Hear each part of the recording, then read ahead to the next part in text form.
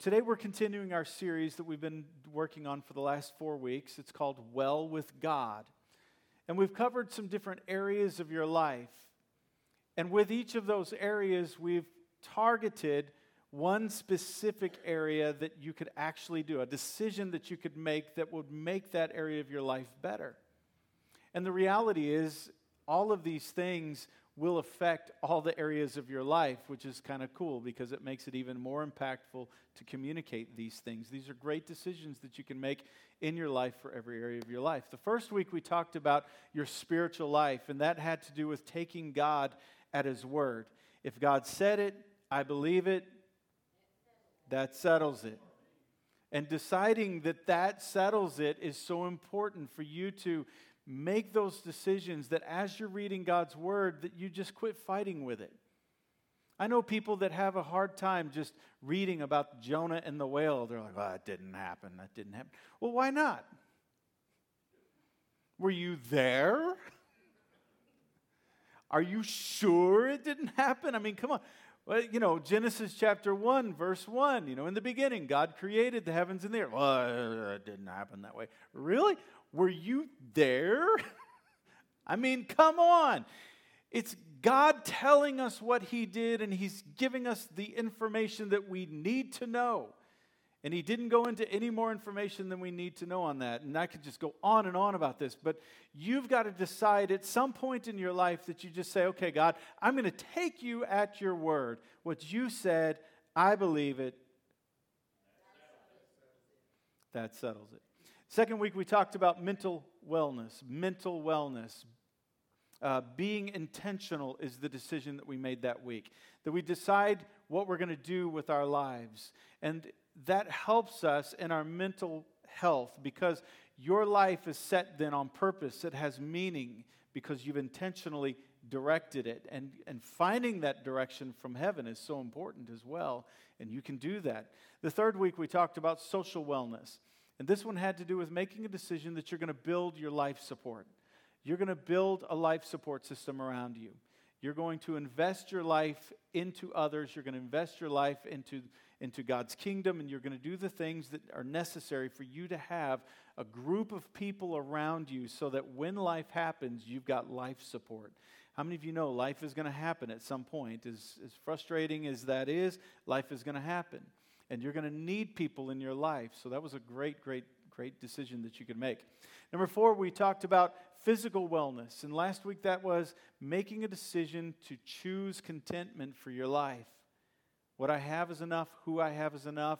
Enough is enough. And it's amazing how that will also help you mentally. Because just being at peace, enough is enough. So today we're going to talk about financial wellness. Everybody say, yeah. Been waiting for this one, all right? All right, so we're going to talk about financial wellness. This is one of those areas in your life that is, in many ways, it is the proof, it is the evidence of what you believe and where your passions in life lie. If your life financially is spending willy-nilly and just going after whatever you want or whatever feels good at the moment or just throwing your money out there, I would also wager that if you're not living a life of intention with regard to your finances, I would wager that you're probably lacking a lot of passion in your life. Because Jesus even talked about this. You see, one of the most tangible ways you can know where your heart is, where your passion in life is to look and see where you put your valuable resources in life. Jesus said it this way. He talked about how your treasure and your heart go together. They're hand in hand. He said, for where your treasure is, there your heart will be also. Where you make your investments in life, that's your heart will follow that. So if you're just spending willy-nilly and you don't have a passion for life, that's what you're going to do. you're not going to pay attention to where you're going. You're not going to pay attention to what you're investing in. So the context of this passage is Jesus is saying that if you aren't storing up treasures in heaven, your heart is never going to be set in heaven. How many of you want to go to heaven at some point? 15 of us? I believe you all want to go there. So the question is, are you setting your heart that direction? Now, this gets a little bit meddling. I want you to think this through, okay? If you were to plug your bank account into some financial software, it would quickly plug all of those numbers into a pie chart. How many of you have ever seen that before, yeah? You've seen that pie chart? All right, so the question is, if you did that, would you be able to look at that and go, okay, yeah, there's my passion right there. Dog food, right there. I spend my life on dog food. What's your passion? It's going to be found in that. You're going to be able to see where your life's passion is. And you're like, well, I'm not really passionate about that. Well, then it's time for you to change what you're doing with it. It's time for you to change.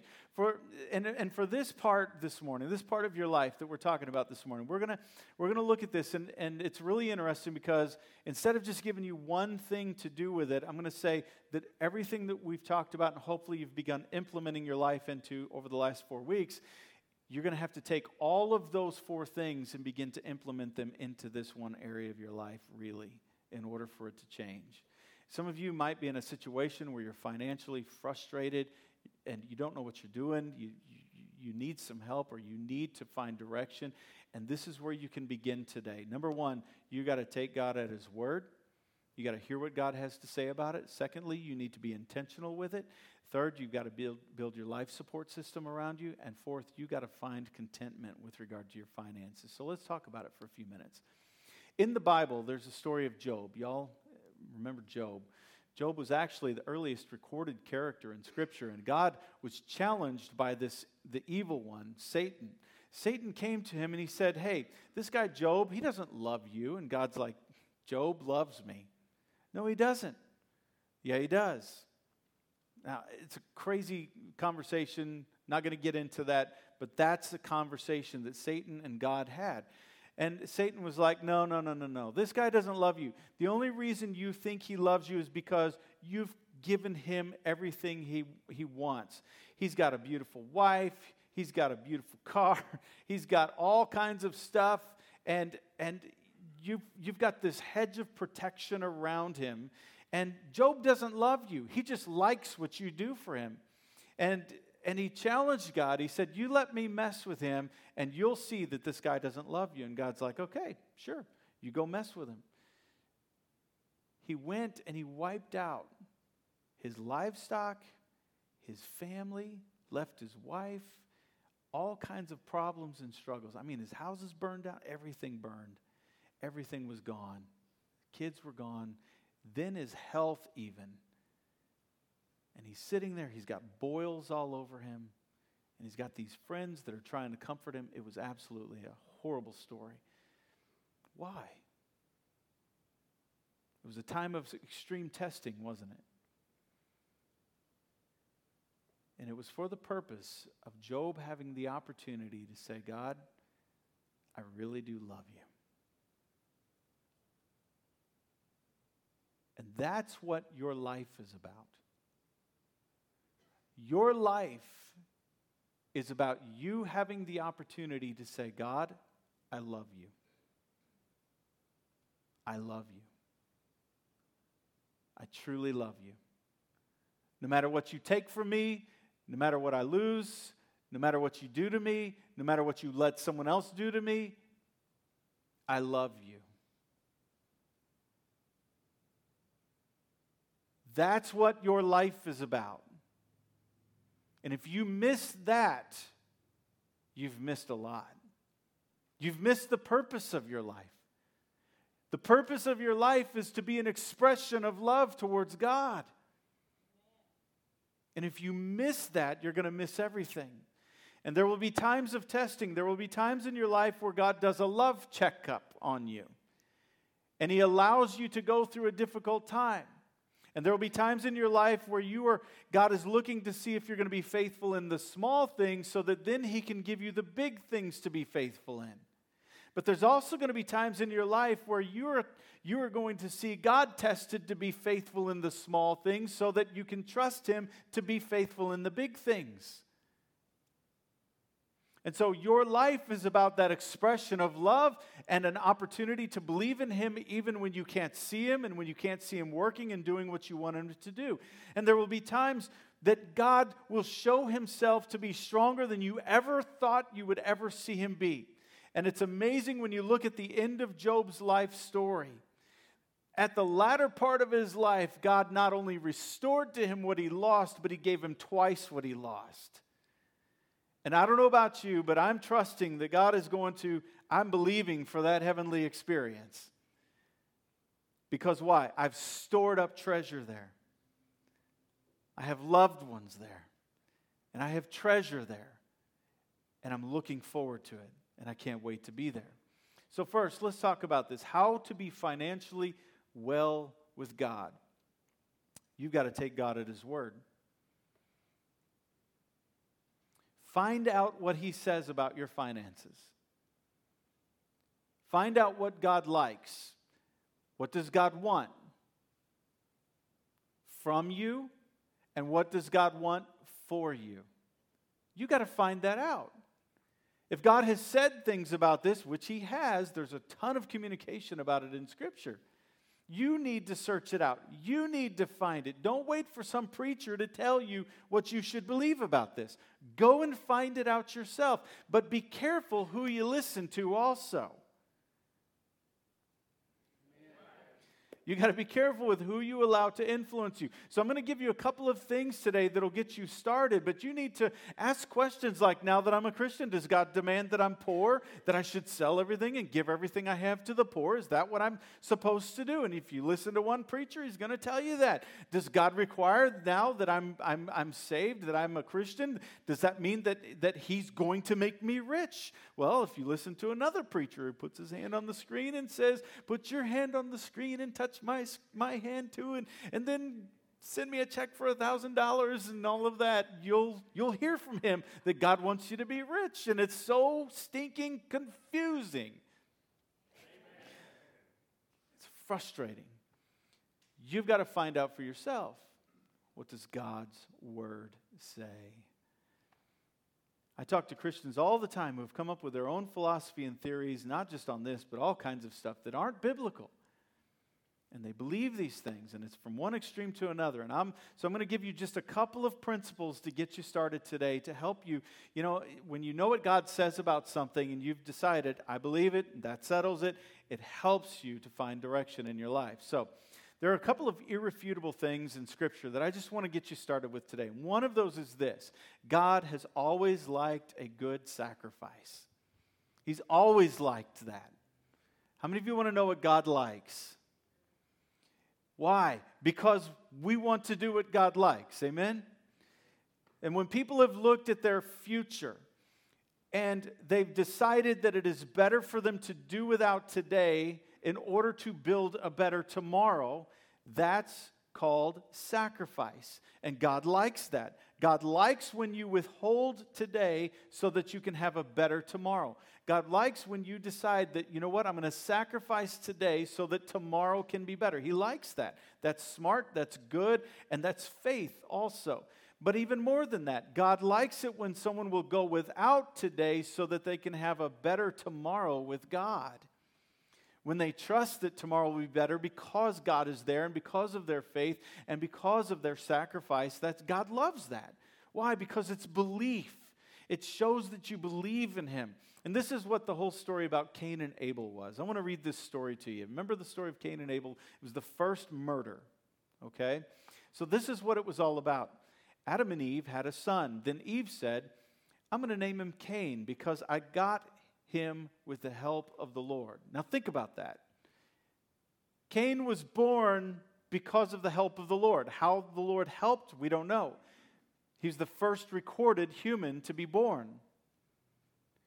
Maybe God helped her with the umbilical cord. Maybe God helped her through the birthing process. We don't know what the situation was. What we do know is she looked at it and went, whew, I would have been in trouble if the Lord had not been there to help me with this. So Cain only existed because of God's help. And later she had another son and named him Abel. Abel became a sheep farmer. But Cain farmed the land. One day, Cain gave part of his harvest to the Lord, and Abel also gave an offering to the Lord. He killed the firstborn lamb from one of his sheep and gave the Lord the best parts of it. The Lord was pleased with Abel and his offering, but not with Cain and his offering. That's interesting. The Lord was pleased with Abel's offering, but not with Cain's. This made Cain so angry that he could not hide his feelings. And the Lord said to Cain, "What's wrong with you? Why did you get so angry? Why do you have such an angry look on your face? If you had done the right thing, you'd still be smiling." What is he saying? He's saying, Cain, this is in your power to be feeling good about this situation. You'd be happy if you'd just done what was right. What's wrong with you? But you did the wrong thing, and now sin is waiting to attack you like a lion. Sin wants to destroy you, but don't let it. God begs with him, don't let it. In other words, there's still time. You can reverse this. Cain looked at his brother. All right, now this is important. Cain looked at his brother instead of looking at himself, and he said, let's go for a walk. They went out into a field, and Cain killed him. Afterwards, the Lord asked Cain, "Where's Abel?" How should I know? Am I supposed to look after my brother? Why have you done this terrible thing? You killed your own brother, and his blood flowed into the ground. Now his blood is calling out for me to punish you. And so I'll put you under a curse because you killed Abel and made his blood run into the ground, and you will never be able to farm the land again. If you try to farm the land, it won't produce anything for you. From now on, you'll be without a home, and you'll spend the rest of your life wandering from place to place. This punishment is too hard, Cain said. You're making me leave my home and live far from you. I will have to wander. It's interesting. Now he's suddenly concerned about his relationship with God. I have to live far from you? I will have to wander about without a home, and just anyone could kill me. No, the Lord answered, anyone who kills you will be punished 7 times worse than I'm punishing you. So the Lord put a mark on Cain to warn everyone not to kill him. But Cain had to go far from the Lord and live in the land of wandering. So, how interesting is that? Why was there a problem with Cain's offering? You see, Cain's offering, he gave, well, at least I gave something. At least I did something, God. I sacrificed something. Was Cain really willing to suffer for a better relationship with God? No. Cain wasn't expressing his love towards God. He wasn't expressing gratitude for the harvest that God had given him. He wasn't grateful. He wasn't worshipful. He turned to the one getting it right with God and blamed him. How often do we do this? When we mess up, instead of owning what we did wrong, we look around and go, man, if Don hadn't been so good, I wouldn't have looked so bad. Don's the problem. And that's exactly what he did. Instead, he killed his brother. You know, there are 2 ways to have the best lawn in the neighborhood, right? One is to really do the work to have a great lawn. The other way is to burn everyone else's lawn. That's how you get the best lawn in the neighborhood, really fast. And that's what he did. He went and he killed his brother. Why do you have to be an overachiever? You made me look bad. It's your fault, Abel. And God's like, man, all you had to do was love me. All you had to do was honor me. All you had to do was respect me. And ultimately, Cain was willing to murder his own brother over the situation. Another irrefutable thing. God loves a cheerful giver. He loves that. Do you believe that? Yeah. Remember this saying. Paul wrote this. A few seeds make a small harvest, but a lot of seeds make a big harvest. Boy, that's just common sense, isn't it? Just common sense. And he says, each of you must make up your own mind about how much you give. But don't feel sorry that you must give, and don't feel like you're forced to give. God loves people who love to give. Isn't that awesome? And what is he saying? He's saying, make up your mind. Don't wait until you get to church and someone starts twisting your arm trying to give. Aren't you grateful to be in a church that we don't do that? Isn't that awesome? You hardly hear me even talk about it. Why? Because I don't have to. This is just part of a series. We got to go through this. You guys are so faithful and so good at giving. I don't even have to mention it on Sundays. Isn't that awesome? Come on. Come on, folks. I love it. It's beautiful. But make up your mind before you come. Don't just come and wait for us to twist your arm or tug you. And yeah, that's not healthy. And he says, but don't feel sorry that you must give. Even though God said it's good and healthy and it's right, don't feel sorry for that. Don't feel upset about it. Don't begrudge that. He says, but don't also feel forced to give. God loves people who just love to give. We have a couple in the church, and they're not here today, so I can talk about them. They absolutely love to give. So happy to give to the Lord. And it's interesting because each week I notice on their offering envelope, they have written a scripture. And it's not just a little scripture. It is like the entire scripture. And I mean, every week, this person sits there, her and her husband sit there, and she writes this out. I can tell it's a woman's handwriting. It'd be funny if I found out it was his. But this is the scripture they wrote last week. Other nations worship idols, but the Lord created the heavens. Give honor and praise to the Lord, whose power and beauty fill his holy temple. Tell everyone of every nation, praise the glorious power of the Lord. He is wonderful. Praise him and bring an offering into his temple. Everyone on earth now tremble and worship the Lord, majestic and holy. Isn't that beautiful? And she sat there and wrote that entire scripture last week. And she does it every week. It's just beautiful. Why? Because they love God. They love the mission. They love what God is doing on earth. And what are they doing? They know they're storing up treasure in heaven. They know it. They know that they're a part of God's kingdom. It's tangible evidence for them to know that they love God and are part of God's kingdom. And it's just a beautiful thing to be a part of what God is doing. Got this video. I hope it works out because I messed it up in the first service. But it's a great video, and we'll see. This just kind of gives the heart behind it, and I hope that you'll grab onto it.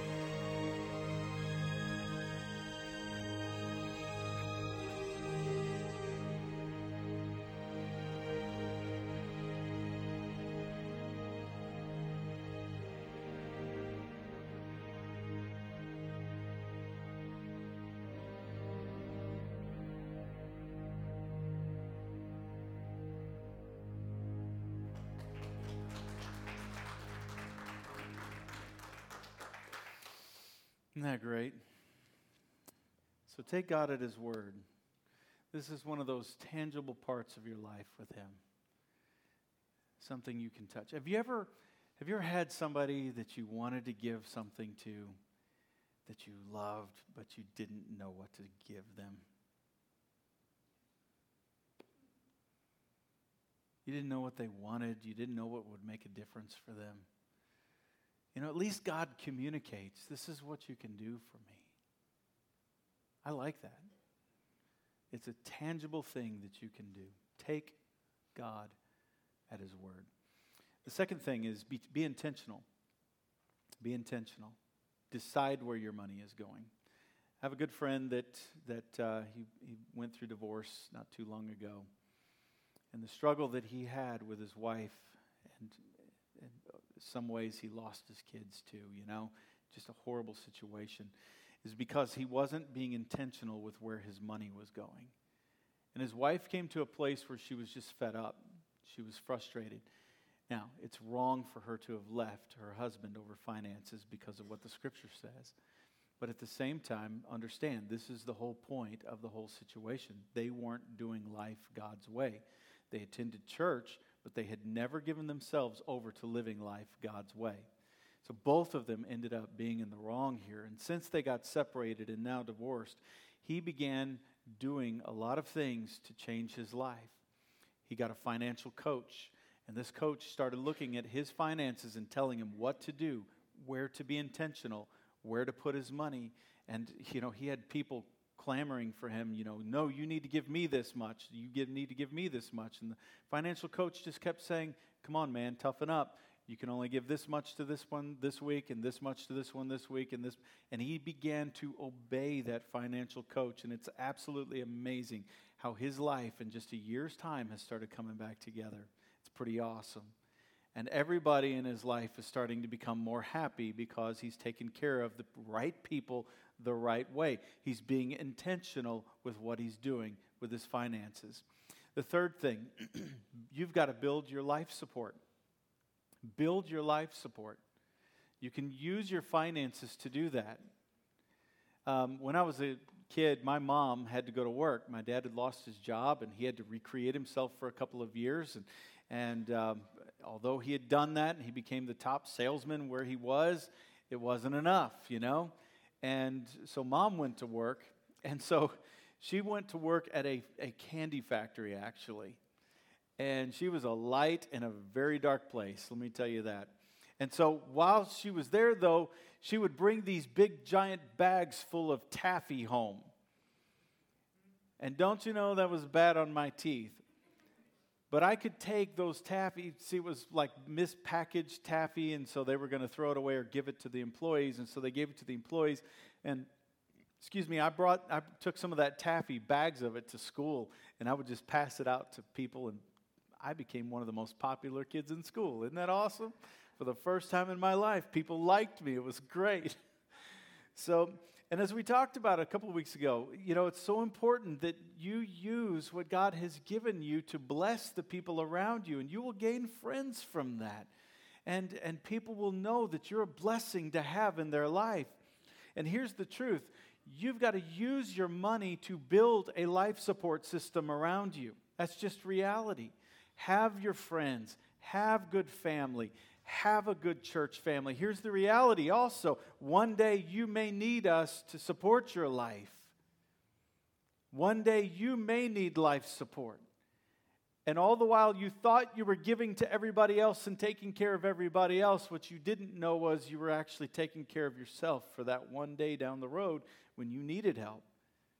And that's what we want to be strong enough and healthy enough as a church family to be there for each other like that. Amen? And, it's beyond that, though.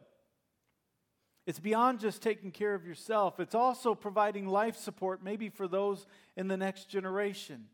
What about your kids? What about your grandkids? What about the kids that do attend church here? Are they going to have a great church in years to come? I don't know about you, but I want this place to be around until Christ comes back. I want this message to continue on, not just this message today. I'm talking about the message of relationship with Jesus Christ. I want this to continue on for generations. I want to see that happen, and I believe in it. And you know, as people who are good people of God, it is our responsibility to pass good things on down to our children and our children's children. Proverbs says this: a good life gets passed on to the children, the grandchildren. Isn't that great? Your life can get passed on. This is beyond you. And when you invest in God's kingdom, what are you doing? You're passing on good things to your children and grandchildren. It's a beautiful thing. And let me say this, as your pastor, I think it's important for you to know. I don't go around touting this or anything. I just think it's important for you to know, just so that there's clear communication. I tithe off of everything that I make. I tithe. I write a check to the church each month to make sure that I've taken care of my responsibilities and knowing that God is going to be able to bless me. And God has been able to take care of me throughout the years and my family. So it's just important for you to know that. I want this house to be here. And I know that you do too. I want God's mission to be fulfilled on this planet. And I know that you do too. And this is one of those tangible ways that you can just consistently, little by little, do your part. The fourth thing is be content. Be content. Enough is enough. You got enough. It's enough. And contentment is a choice that you're going to have to make with regard to your finances. Proverbs 15:27 talks about how you can destroy your community instead of building support. Look what it says: a greedy and grasping person destroys community. Maybe your family was destroyed by that. Maybe a greedy father, greedy grandfather. They went after everything but good relationship. And through the years, I've seen different employees come in. They're hired, and some come in, they're grasping for money, and some come in, and they're just like, okay, I'm just going to do my part in this business, and I'm going to trust that God is going to, day after day, provide for my needs. And guess which ones always end up winning? The money grabbers? No. Why? Because they destroy the relationships that they have there. People end up not trusting them. I wrote a few lines. I don't know where this came from, but I like it. So I'm going to give you a little poem here. It's really little, so it's only 4 lines, all right? So I'm not this huge writer. Wanting never ends. Deserving never wins. Greed never gives. Grasping never lives. Stop grasping. Stop fighting for more. Enough is enough. Enjoy it. Man, it's so easy for us to lose our joy and happiness in this life just trying to get more and more and more. We don't need it. This church is enough. Everything in your life, what you've got right now, it's enough. Just be happy. Enjoy it. And when you say, God, I thank you for my life. I thank you for what health I do have. I thank you for what money I do have. I thank you for what food I have. I thank you for the church that I have. It's enough. I don't need some big mega church that I got to worry about getting up and twisting your arm for money every Sunday just to pay the light bill. It's enough. And when you do that, you'll be well with God. Jesus told this parable. He said, the ground of a certain rich man yielded an abundant harvest, huge harvest. He thought, what will I do with this massive harvest? I've got so much here that I can retire. I have no place to store my crops, though. So he tore down his barns and built bigger ones, and this is what he said he would do, and there would be surplus for his store for his surplus grain. And I'll say to myself, you have plenty of grain laid up for many years. Take life easy, eat, drink, and be merry. So he's going to retire on this thing. And God looked at him and said, you fool, this very night your life will be demanded from you. Then you will get what you've prepared for yourself. Or then who will get it? This is how it will be with whoever stores up things for themselves, but is not rich towards God. Is Jesus saying not to store up for a rainy day here? It sounds like it, but that's not what he's saying. How do we know that? Because we got to take all of Scripture in mind here. And the rest of Scripture talks about how important it is for you to store up for yourself a little bit to make sure that you're provided for. There's plenty of Scripture to help us with that. But what is Jesus saying here? The second part of this is the key. He says, whoever stores up things for themselves, so yeah, you store up all that, but is not rich towards God. In other words, doesn't love God, doesn't express love towards God, you're missing the huge part of it here. So Jesus is saying how important it is for us to do both of these things. James David, would you come? What is Jesus saying? He's saying enough is enough. You come to a place where you're content in your heart, and he's teaching us that the meaning of life isn't found in eating, drinking, and being merry. He's saying this guy was going to lay aside all of his purpose and meaning for his life to eat, drink, and be merry. He's like, I'm done. One of the most respected men in this church family is my father. Instead of living the rest of his life, he retired at like 52 years old. Everybody say, oh, I'd love that, right? That's the UAW. Anyway, and they want more, right? I'm sorry, I sidetracked there. I'm grateful for that. But my dad, instead of living the rest of his life just fishing, eating, and drinking, and being merry, what did he do? He came here and invested the rest of his life in the kingdom of God. Jonathan, unmute there. There you go. In the kingdom of God. He invested his life in the kingdom of God. That's so respectable. And he could say, well, I've already paid tithe on all of my stuff. My father has been one of the biggest tithers in this church since day one. I don't say that so that you can go, he's not here, so I can say it. I say that because he believes in it. He believes in God's kingdom, not just this church. He believes in God's kingdom. And I remember him talking about, he said, man, the first time I gave $5 to a church to help build a sign. It was pretty fun. He said, every time I drove past that church sign, I was like, I did that.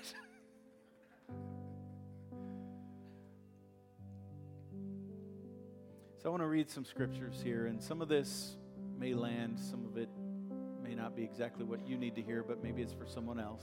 I just want to read a list of scriptures here. Ecclesiastes 5. Whoever loves money never has enough. Whoever loves wealth is never satisfied with their income. Never. Deuteronomy 8. But remember the Lord your God, for it is He who gives you the ability to produce wealth. God gave you your ability. Remember Him. Matthew 6:24, no one can serve two masters. Jesus said this, for either he will hate the one and love the other, or he will be devoted to the one and despise the other. You cannot serve God and money. Proverbs 13, dishonest money dwindles away, but whoever gathers money little by little makes it grow. Again, a few verses later, a wise man thinks ahead, a fool doesn't, and even brags about it. Proverbs 30, 4 things on earth are small, yet they are extremely wise. Ants are creatures of little strength, yet they store up their food in the summer. 1 Timothy 5, but if anyone does not provide for his own, and especially for those of his household, he has denied the faith and is worse than an unbeliever. What's he saying? He's saying you can attend church all the days of your life, but if you're not financially providing for your own family, you're missing the mark and you're in trouble spiritually. It's interesting, isn't it?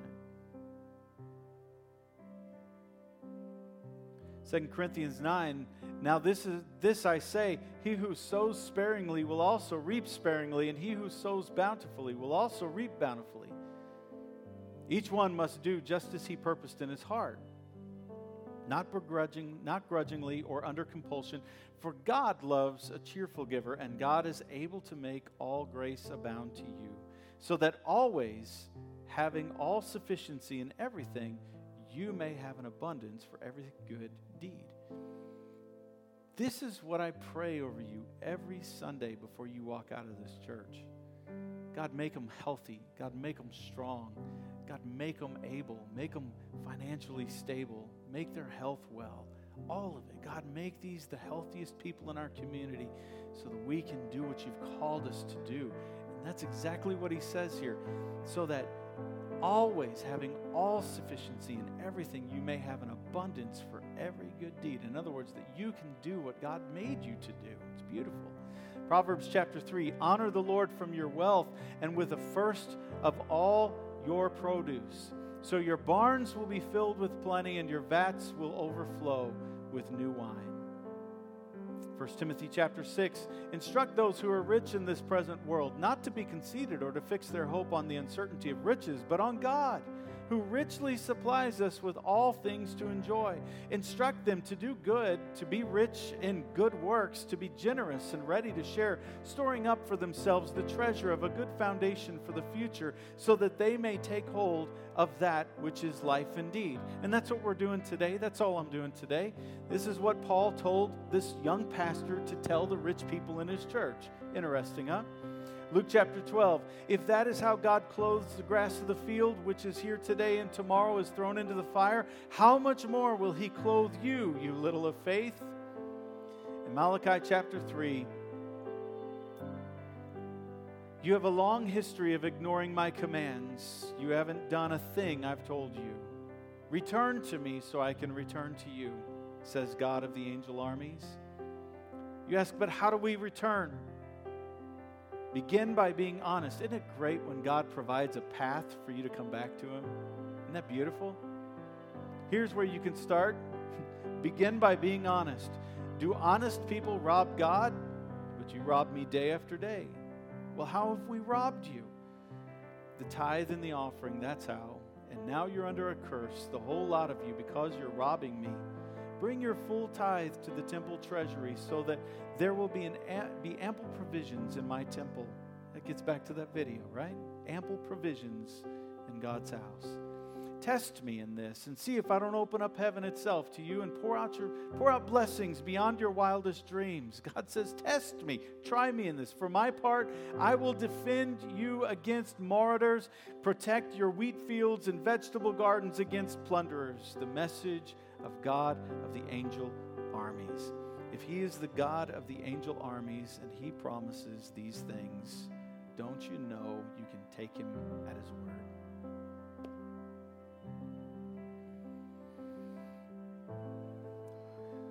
Trust Him. Believe Him.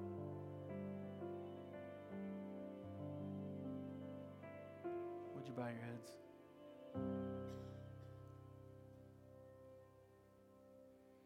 This is one of those tangible things. What is God saying to you today? Lay aside all the offering and tithe and all of that stuff. The real question is what he was looking for in Cain's life. Do you love me? No matter what you've lost, no matter what you're going through, do you love me? Do you trust me? And God wants to show Himself faithful in the small things. He's so big that He can do the little. That's how big God is. And if God can do the little, then He can do the big. But He also wants to see that you're faithful in the small things so you can do the big.